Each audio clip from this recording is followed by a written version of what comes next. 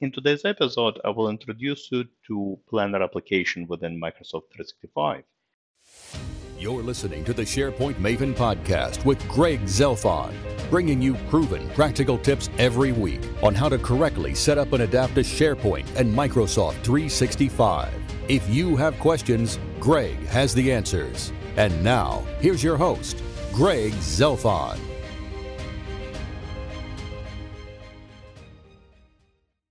Hello again, this is Greg from SharePoint Maven, and welcome to episode 141 of the SharePoint Maven podcast. So it's hard to believe I have already recorded 140 episodes, but I just realized that I never recorded one on Planner application. I've been mentioning Planner application in many of my episodes previously, but as I was preparing to record yet another episode, I realized I've never recorded an episode on Planner. I never really formally introduced you to this wonderful application. So I would like to fix this today and essentially devote this episode to Planner and explain to you what this is all about. So Planner is a Microsoft application, obviously. It's part of Microsoft 365, and I think we had Planner, if I'm not mistaken, since 2017 or so. And essentially, it's a task management application. It allows teams to manage tasks. Now, historically, of course, we have used tasks web part within SharePoint to manage tasks. And then for serious projects, we always relied on Microsoft Project, the desktop application. However, Planner kind of fills the gap, if you will, for lightweight, simple projects. Obviously, Microsoft Project is a pretty serious application. This is where you can manage resources, you can manage dependencies, among other things.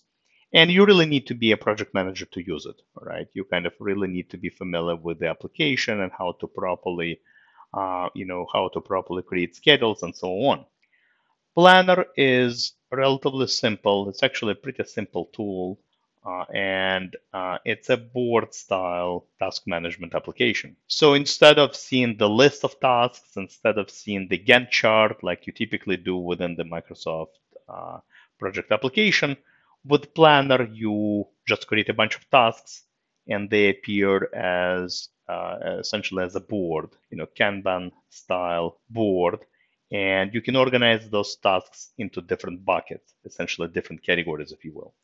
And those buckets, they can be whatever you want them to be, maybe different phases, right? Maybe you have one for initiation and then planning and then execution and so on. Or maybe, I don't know, you want to create a bucket called important tasks and then maybe on hold. Or if you're using essentially Scrum, right? If you are following Scrum methodology, maybe you can have one bucket for sprint one, another bucket for sprint two, and so on, and then another bucket for backlog. Again, it's kind of whatever you specify those buckets to be, but each and every bucket will obviously contain one or more tasks. And the whole idea behind this Planner application is that it's a lightweight application. All right, you don't need to be a project manager or have any special IT skills. It's meant for end users. It's very, very simple to use. You literally just click Add Tasks, and you can specify different, features, characteristics of the task, right?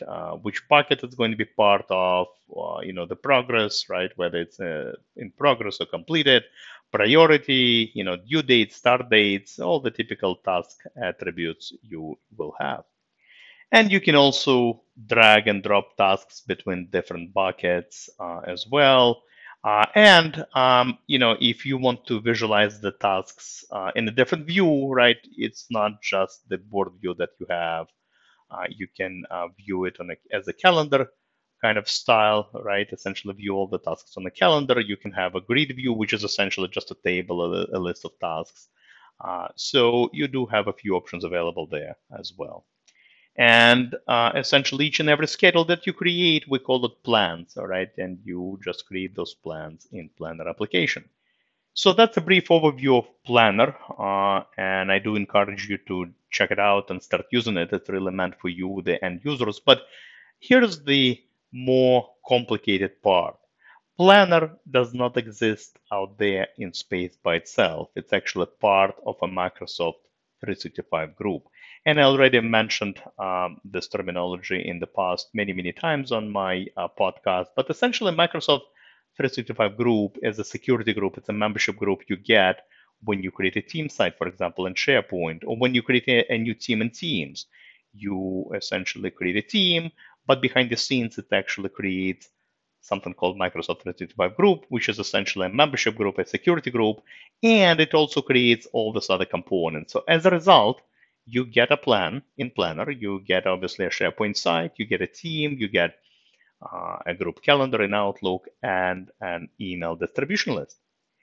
And this is very important, very important to understand. Planner, plans that you create in Planner, they do not have their own security settings. They essentially honor the security settings of the Microsoft 365 group. So for example, if I'm the owner of a team in Teams, right? And let's say I add Mary as the member of my team. Well, guess what? Mary will have access to the site as well as all the plans that are associated with this Microsoft 365 group. And it's all or nothing, all right? There is no read-only or visitor access. Essentially, if Mary is the team member, she can edit the plan, delete plan, modify tasks, and so on. One other thing I wanted to clarify, something I kind of already mentioned, is that you can have multiple plans per Microsoft 365 group. So by default, you get one, but you can have as many as you want. And that's very important because when you do, let's say, we have an HR team and we manage all the documents and tasks, and then we need to have a separate plan for onboarding. We can create one. When you create a new plan, by default, it actually forces you to create a new group. All right. By default, if you're not careful, if you just click next, it will create a new plan, but it will also create a new Microsoft 365 group, which is probably not what you want. Sometimes, many times, I guess, you just need to, add a plan to an existing group.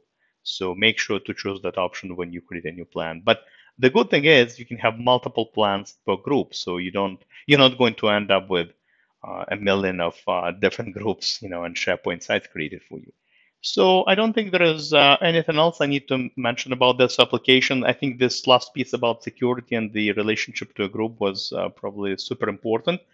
Other than that, it's a very lightweight application. I encourage you to start using it and seeing what the capabilities are. And I'm sure, as time goes by, Microsoft will keep adding additional functionalities to this wonderful application. And so you will be able to manage your plans, your schedules for different projects that you have within your organization. In the show notes, and I always do that, in the show notes, I will include a few posts. I have actually written a number of posts on Planner, and I think I even recorded some videos on YouTube. So I will make sure to include those URLs in the show notes.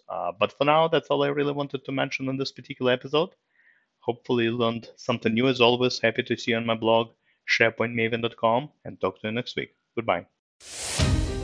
You've been listening to the SharePoint Maven podcast with Greg Zelfond.